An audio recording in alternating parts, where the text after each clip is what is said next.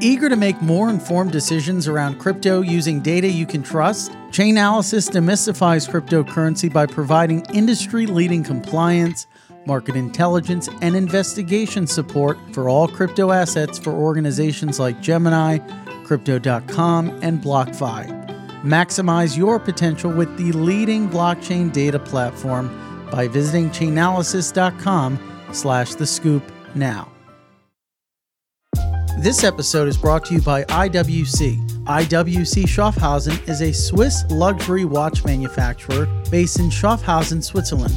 Known for its unique engineering approach to watchmaking, IWC combines the best of human craftsmanship and creativity with cutting-edge technology and processes. Discover the full collection at IWC.com or download the IWC app to experience a virtual try-on now. All opinions expressed by hosts and podcast guests are solely their own opinions and not necessarily those of the blocks. Podcast guests may have taken positions in the assets or other matters discussed in this podcast. This podcast is for informational purposes only and should not be relied upon as a basis for investment decisions. For full terms, visit theblockcrypto.com/terms-service.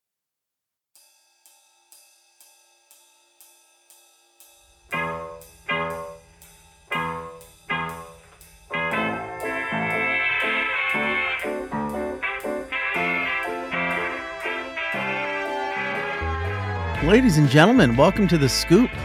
I'm your host, Frank Chaparro, editor-at-large at The Block. And today on the other side of the mic, we have my very dear friend. Visited us at the office not too long ago, which was quite pleasant.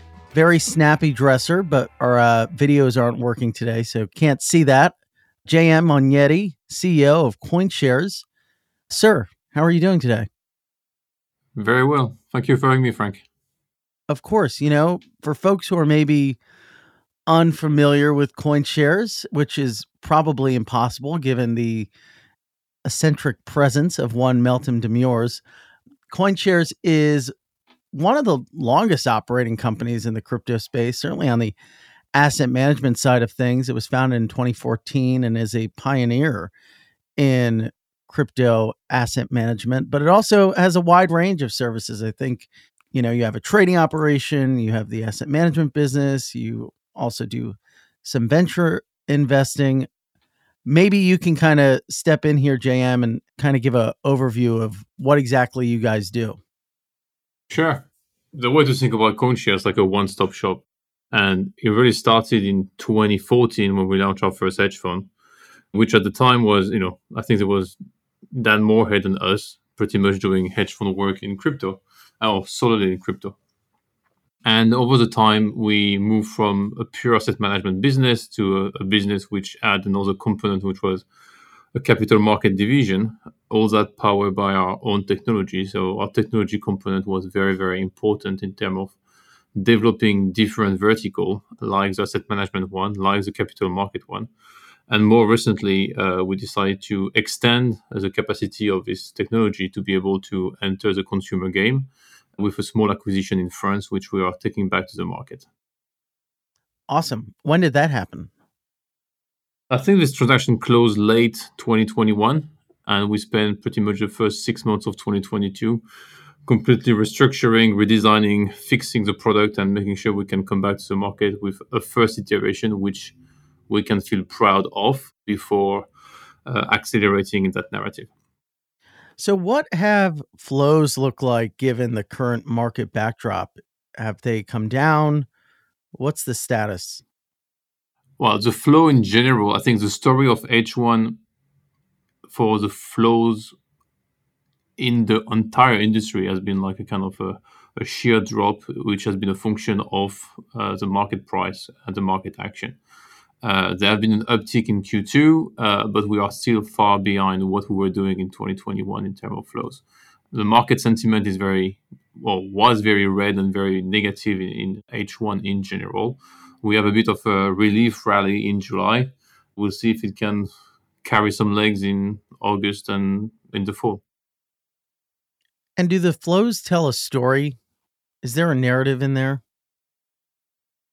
Well, there's two ways to look at the flow. It's like you can think about it as organic and proper flow, or you think it's just market maker just like trading with themselves. If you look at exchanges like LMAX, which are solely used by market maker, Mm-hmm. you can use that as a proxy of how much of flow of the entire ecosystem is not really like organic flow, but flow of market maker, which are just netting each other on the deck. So, so the flow is just one piece of indication. The real piece of information which we don't always have visibility on is the amount of new dry powder coming into exchanges to deploy new capital and fresh capital. That's the real indicator of what the adoption cycle is.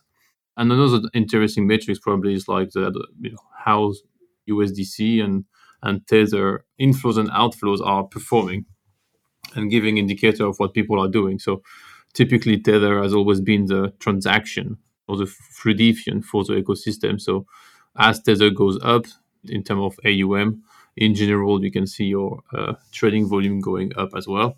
USDC is a very different animal in that sense that people use more for a store of value and long-term holding. So when people are ready to deploy, you can see Tether growing and growing fast.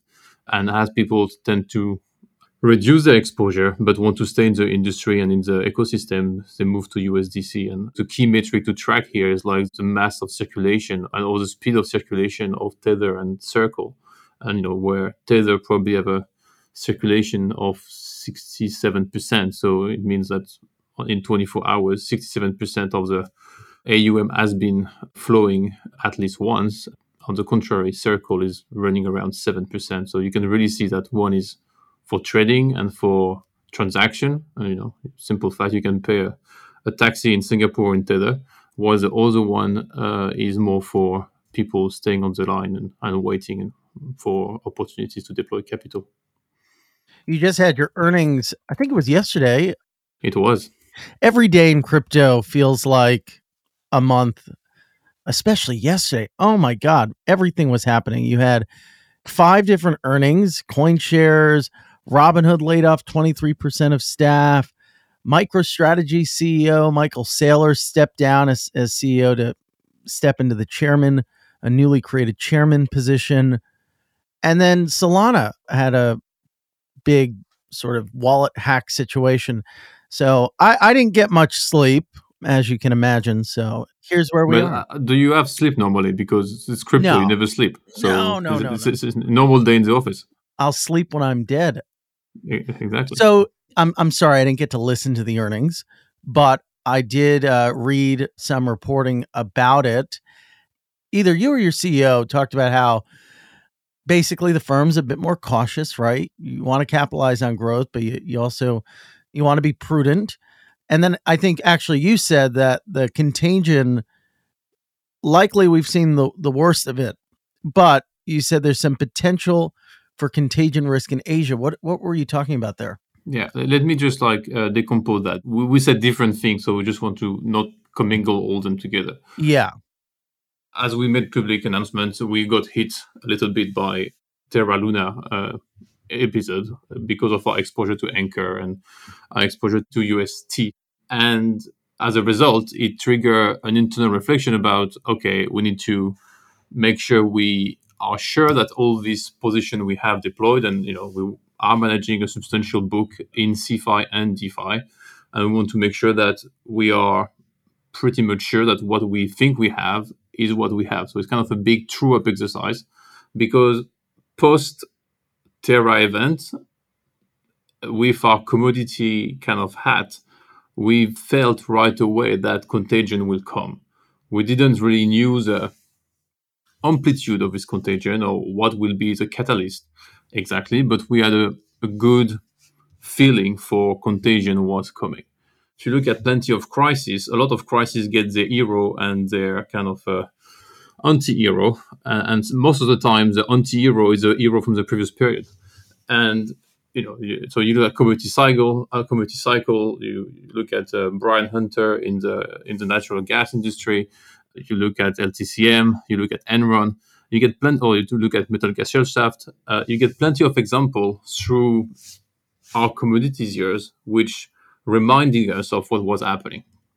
So based on that, we said, okay, let's make a big true-up exercise and start recalling all our positions, start effectively making sure all our assets, which were spread out in the ecosystem, can come back home, and our CFO can account them properly as at home.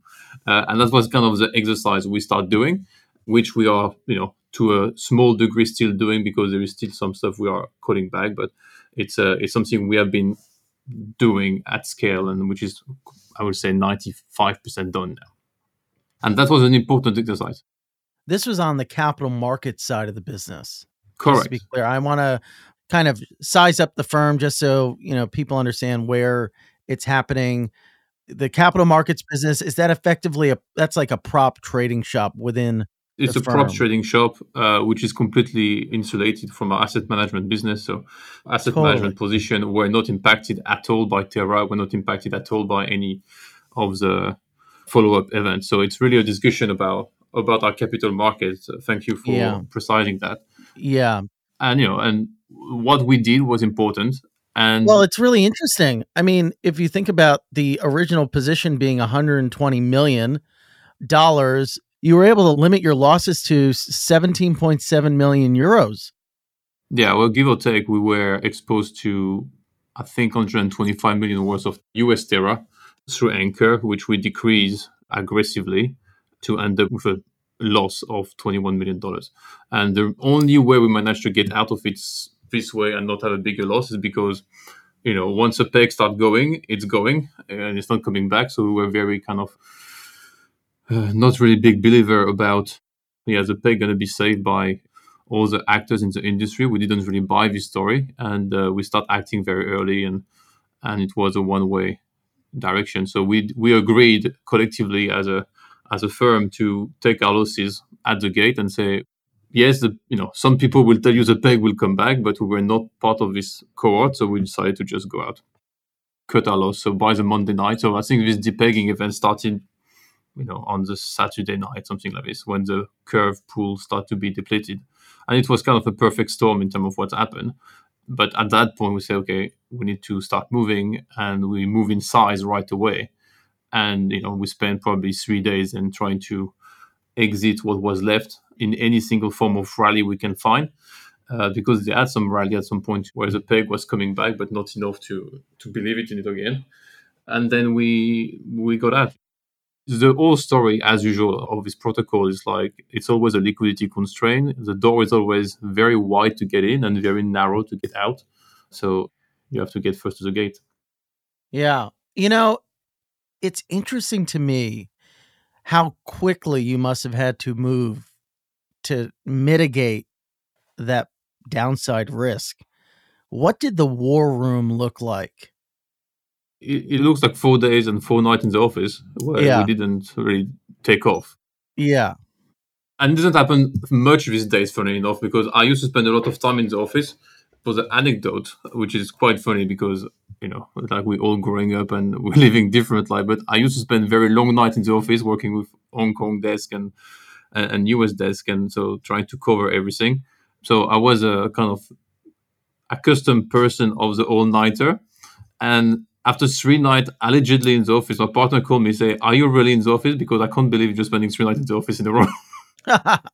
So she called me at three in the morning, putting the FaceTime, say, "I want to see where you are." I was like, "Yeah, I'm in the office. Here's my date." And this was my head of trading. That's phenomenal. I mean, it reminds me of the movie Margin Call when they all come back after a night of drinking and, the junior analyst or whatever says to the MD, you need to take a look at this file or this document. Yeah, well, the only difference is like we don't have the stuffy people of Margin Call, so we were a bit more flexible and a bit more Yeah. nimble than that. I don't think I've pulled an all-nighter since before COVID, honestly. I mean, I have stayed up fairly late. Like last night was a good example of just, kind of writing until 1:30-ish, but that's as close as I'll get. Just because we have a fairly global team now. But when I was a bit more dogged trying to get a story out, like one time there was this project, the MakerDAO project. They were kind of splitting into two. There were two factions effectively tearing this project apart. And I met with a source to talk about it at some like very unlit hotel bar. And that was about at 12 a.m. And I think I stayed up and wrote the story till 5 a.m., filed it, fell asleep, and we published it at 7. I woke up at 8. And yeah, we beat CoinDesk by a few minutes on that piece. But that was probably the last time I pulled an all-nighter. Yeah, well, I think it happened to us from time to time, but it always happened at the worst time. I think the last time we had a bit of a spend time in the office was just the same night of our Christmas party. So all the boys came back to the office and like, oh, now we have to go back to the office. Yeah, well, that's happening.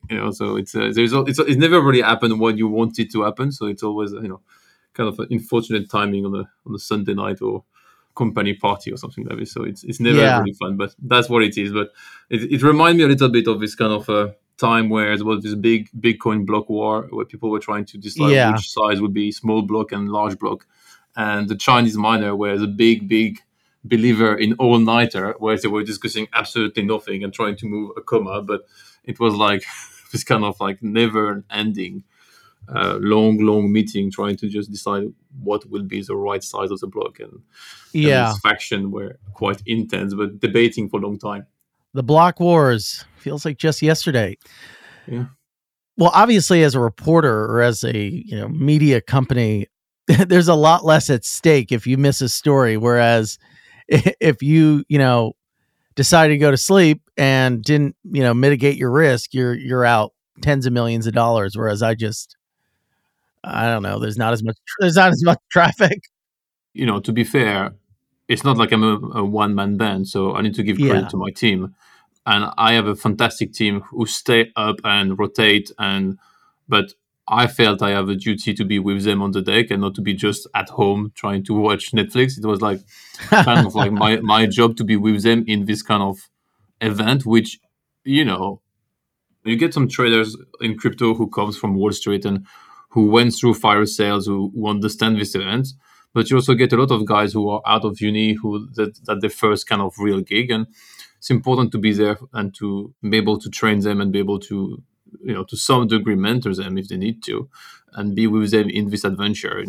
That's kind of the limitation of working from home. Is if I have been working from home during my trading career, I would have learned nothing, because unfortunately, the great guy you learn from, and there have been many in my case, well, you only learn from them because you follow them very closely and listen to everything they say and learn from them. And unfortunately, in trading specifically, that was, working from home would have been very difficult.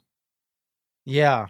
I mean, I wonder what, some of the war rooms or trading floors during that initial March crash, when I think we were all at home, and there were so many fun stories at the time. I don't know if we wrote anything to this effect, but the FT covered it well, where there were a lot of like latency issues with working from home and that impacting traders. It was a weird time, but I don't want to get away from the point, which is, okay, so now we kind of went through how you saw this coming to a degree as it was happening. You mitigated that risk. You stayed up late. You had everyone kind of firing at all cylinders. And you knew in the aftermath of that there'd be this contagion effect. Now it seems like we're at the tail end of it, but you still see some risk in Asia. Can you unpack the Asia risk? Yeah, look, it's guess feeling. It's more sure, like, it's a guesstimate. It's gut feeling. It's not like I have proof or I'm saying stuff which are like tangible. It's like you're not trying to FUD, but this is your it's feeling. Like, it's just a question of like how many shoes need to drop before you hit the bottom. And first of all, crypto is a private company environment, so a lot of information remain private and is settled behind closed doors. So when Steve come out of Voyager and say, okay, well, we have a problem, he's the first one to do it because he doesn't have a choice. He's like public company. He has to make the announcement. So he's the one who take all the heat. But, if you look at the bankruptcy statement and you compare it to Celsius one, it's, the document they produced and provided was of a much higher quality. So the public company element has some kind of benefits in terms of the disclosure and what's happening. Now, that's not the case everywhere. And on top of that, a lot of companies in crypto are, BVI, Seychelles, like Yeah, there's not as much disclosures that So it's like the opacity, despite all the progress we're doing, is quite intense. So you don't have as much information as you want. So what we see is as follows: like in this kind of situation, you have the counterparties you make business with normally, and normally you think they're good, but in this case, by default, they become suspicious because even if they tell you they're good, you don't know what they have in their book and against who they are exposed. So that's this kind of domino effect where you end up having a relationship with A, but A also gets relationship with X, Y, Z, and that's this X, Y, Z relationship you don't really manage, and you don't even know that A get this relationship. So that this kind of massive game theory we start putting in place. Now, what is interesting is like in terms of like contagion, we heard story pretty much everywhere in Europe and in the US, but like for some reason Asia managed to be safe and manage their book properly. I think what's happening in this event of contagion is exactly what's happening in 2008, where nothing is safe, nothing is known for sure until you get to the bottom of the book. And the fact that no news is coming from China or from Asia in general is quite surprising, especially when you know that all these companies were also exposed indirectly to the big catalyst, which was Three Arrows. So there is something which doesn't add up completely, and maybe it's being settled behind closed door, but I'm remaining cautious. I still believe there is what Arthur Hay, I think, called a floater. So I'm going to use his terminology for this one. Like, I think there is this kind of zombie which are still walking around, not knowing they are in a bad situation or trying to save the day because their loan has maturity and they don't need to repay it until the end of the quarter or the end of the next quarter. So they say, well, maybe we can make it back or we can find a way to refinance that in between. So I think you may see some interesting things coming. I don't know if you saw that, but Babel Finance missed a payment on Maple early July, which triggered a default event on Maple from Babel Finance. So it's a question of like figuring out who is doing what. And I think we had an attempt of transparency in Europe and in the US, mainly driven by the like of Alameda and FTX, trying to push the envelope to see how clean we can get the situation as quickly as possible. Because I think the important point to not forget here is like the people who get hurt is retail investors. And if too many retail investors get hurt, then the regulators step in heavily. And if they come with a heavy hand, then the whole industry suffer and the whole industry doesn't grow properly because we have to fight against overregulation. So I think a lot of people were looking at how can we sort out the situation as quickly as possible in Europe and in the US so as people don't get hurt. And kudos to everybody who get involved in that. I don't think we have the same transparency operation in Asia. So I would say time will tell. Are you eager to make more informed decisions around crypto using data you can trust? Chainalysis is here to help. Chainalysis demystifies cryptocurrency by providing industry-leading compliance, market intelligence, and investigation support for all crypto assets for organizations like Gemini, Crypto.com, and BlockFi. Gain unparalleled visibility and maximize your potential with the leading blockchain data platform by visiting chainalysis.com/thescoop now. This episode is brought to you by IWC. IWC Schaffhausen is known for continually innovating within the world of Swiss watchmaking. A pioneer in the use of titanium and ceramics, IWC today specializes in highly engineered watch cases manufactured from advanced materials such as colored ceramics, ceratanium, and titanium aluminide. This year's collection includes colored ceramic pieces in Lake Tahoe white and woodland green. Discover the new collection at IWC.com or download the IWC app to experience a virtual try-on now. What's the state of institutional leverage right now? On the trading capital markets side, is it easy for you to lever up or to have folks extend capital to you? Yeah, CoinShare always got access to its credit line. We have been working with our credit facilities for years now, so we don't really have a liquidity issue. We can leverage ourselves up if need be. It's a question of finding the right opportunities, and right now we don't really feel the need to be leverage up. Now, what is clear is like there is a massive squeeze in terms of available capital. A lot of firms were used to borrow in an uncollateralized manner, especially the mid and small market maker. This is not happening anymore, or if it's happened, it's going to be repriced fairly aggressively because all of a sudden people realize the risk is very different, or they realize the risk is what it is, more precisely. And at the same time, we get the Fed hiking. So, you get Treasury at 3%. Paying 7% is not so exciting versus paying 3% when the Treasury are paying zero. So I think it's a question of like repricing all this loan and finding people who understand what's happening. I do believe DeFi infrastructure is quite important in that process, because what we've seen is like the disturbance come from the chaos created by black box, which are these big CeFi lenders. And I think DeFi has a lot of benefit to that point. So, everything like Clearpool, TrueFi, Maple, to quote a few, have a lot of work to do to improve the protocol, to improve what they're offering, so they can bring to the market a new platform which guarantee or attempt to guarantee transparency. Yeah, I mean, that's kind of one of the big stories out of this event, the juxtaposition between the centralized lending platforms and the decentralized lending protocols, with the latter really being kind of robust. You can't ghost a smart contract, right? It's built in a way that you have to pay back that loan.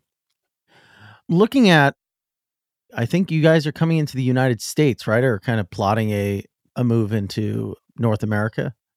We're taking our time. Let's put it this way. Yeah. It's like, yeah. We're building our European operation. It's something we have to keep building. We get this leadership position in Europe. There is a saying which is the US is a graveyard for European elephant.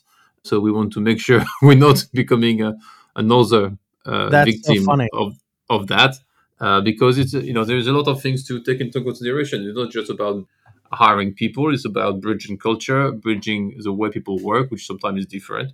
And it's also about bringing products which are working well. For instance, our asset management business will never be able to come, at least in its existing form, to the US, because all our listed products are not marketable in the US easily. So, unless we redevelop a full distribution team in the US, there is not a lot of upside for us. And at the same time, the asset management program we're doing are not authorized in the US so far. So, it would be very counterintuitive for us in 2022 to make an application for yet another trust. You'd also have to come here all the time, which would be annoying. But I can visit you this way more often. But then yeah, exactly. Then we can get nice dinners and hang out. When you're building in a new country, in a new market, you really need to have boots on the ground, and in many ways, it's a Herculean effort. It's a big effort, but it's a fantastic market at the same time, because the US is such a big, you make business in Europe, you get like X number of countries, depending if it's post or pre-Brexit, where you're authorized to make business. The rules are changing depending on countries. It's very different languages, different rules, different customs. You move to the US, you get this massive market opening to you, So it's not for no reason that the US is still the biggest capital market in the world. It's just because there is massive opportunity in front of you. Now that the dust is settling to an extent, where are the opportunities as a proprietary trading firm right now? Things seem a bit quiet. Where are you finding alpha? It is quiet right now, but it's the right time to build, So, when the market is completely crazy and people are calling in all direction, and so is that like fine tuning your algorithms or something like that? It's time to build. It's time to do some more research. Time to do some more work on the ground. So we're just like busy doing engineering work and catching up with what we don't have the time to do when the market is red hot. So it's a good time, and it's actually a refreshing time to be in, because you can really focus on what you want to build and how you want to build for the next phase. But there's plenty of stuff to look at. Like this, as I mentioned before, this old DeFi ecosystem is like what people do is really scratching the surface at the moment. It's like really, if you want to go deep into DeFi and understand it properly and be able to trade effectively in a DeFi environment, it takes much more than just reading and a couple of smart contracts and code a couple of lines solidity. So there's plenty of things to think about. There's all this kind of argument about bridges. JM, is there anything you won't touch now? Are any yields above 10% just gonna send you running the other way? Or algo stable coins, are they off limits now? What are you telling your risk department not to, or what is your risk department telling you maybe? Yeah, it's more like what they tell us not to touch because no, I think in a very candid manner, it's like you always get this power play between risk and trading, where when you have some good results, the risk tend to say, okay, it's good, but it still tend to keep a very strong focus on you. And the moment you get an accident, then you get they tend to take over and like start to look at you even more, and then everything become a big discussion. So it's a question of like being able to normalize the relationship and make sure we stay business focused and business centric. So it's not a question of what being off limits, more a question of like how do you educate. Yeah, fair enough. It's a brand new territory for everybody. Yeah, Like yeah. compliance, risk, all these people are also discovering. And one would brings them new ideas like, oh no, they find out something new. so it's not Yeah. always good news for them because it's like new stuff to learn. But like we are very lucky because our team is very, very pro innovation. So they kind of dive deep into it and look into it whilst trying to keep us safe. Like the idea of a risk and compliance team is not to say no to things, it's more to say, okay, well, that's okay, but did you think about the regulation about that and what it means? Because the biggest problem for CoinShare is like, well, it's not a problem. It's like more of an ethic point of view. It's like having been regulated all our life, even in our previous kind of career, it's very difficult to say, oh, this is not securities. Let's pretend as if they were not securities. So we have always acted in our trading as if these assets will be deemed as securities at some point. So, there's plenty of stuff we refuse ourselves to do. Got it. Carries some costs and also, kind of pigeonholes you a bit into some of the opportunities you can go after. Yeah. That makes sense. In hindsight, everything's 2020, which is a trite thing to say, but true. And, the fact that you can just tell, like, one thing's for sure. You mentioned LMAX. I spoke with David a few days after Terra blew up. He's a very passionate man. Have you ever met him? No, I never met him. Whenever he's very excited about something, he just bangs his table very hard, which is like, I don't know if Steven, our audio engineer, ever had to edit one of his shows, but he's like slamming on the table when he's making a point. Anyway, he said for Forex guys, I don't know if you have a Forex background, but he saw it coming because all pegs are meant to depeg at some point, which kind of scared me because I'm thinking, oh, well, not Tether, right? Please not Tether, because that would be really bad. Well, I think it's a Soros quote. It's not a David quote, which is every peg is meant to be broken. And that's something Soros make a life, like a Yeah. revenue for Yeah. himself, breaking the Bank of England. And look, you can't compare, whilst being intellectually honest, something like Tether or Circle and something like Terra UST. It is just not possible to compare them. One is algorithmic, not really backed, if you look at it properly, with a kind of fulfilling prophecy loop in the middle where, if Terra start to be attacked, then Luna goes to zero. So it's all built on trust, while the other one is built on reserve. Now, I appreciate people have question about Tether reserve. I think these guys are doing all the work they can to make the market comfortable and feeling they're doing a good job. So far they have been doing some incredible amount of redemption without a problem. So, CoinShares never had a problem trading Tether, and CoinShares never had a problem trading USD Circle. Now, these two things are much more akin as an animal to big money market fund than anything else. That's really what they are, except they're not kicking back like that yield to the user. No, they're not. But in terms of management of what they are in the back end, it's like really functioning as a money market fund. And that's why some people are a little worried that the SEC might deem it at least USDC as a security. But I think they've moved to full cash reserves, which maybe changes that situation. In any case, we're going to have Paolo Ardiono on the show. You should, because he's a great advocate of what he I does. know. And Yeah. he's a very, very entrepreneurial person as well. So Yeah. he's a good client for the show, definitely. Yeah, I think so. And the one thing I like about him is he's very transparent, at least to me. Things crop up, things pop up, and I hit him with a question. He typically responds fairly quickly and gives color, gives context. But there's always many sides to a story. What's the Yeah, expression? look, like I can only go with what I know. Yeah, yeah, CoinShare and myself have been working with Bitfinex since 2012. yeah, Tether, we've been working with them since 2016, 17 when they get created. Now, what people forget as well too often is like, why does Tether exist? Tether exists because the bank were trying to kill the industry. yeah, yeah, And it's very easy for the bank to just say, oh, these stablecoin are not okay.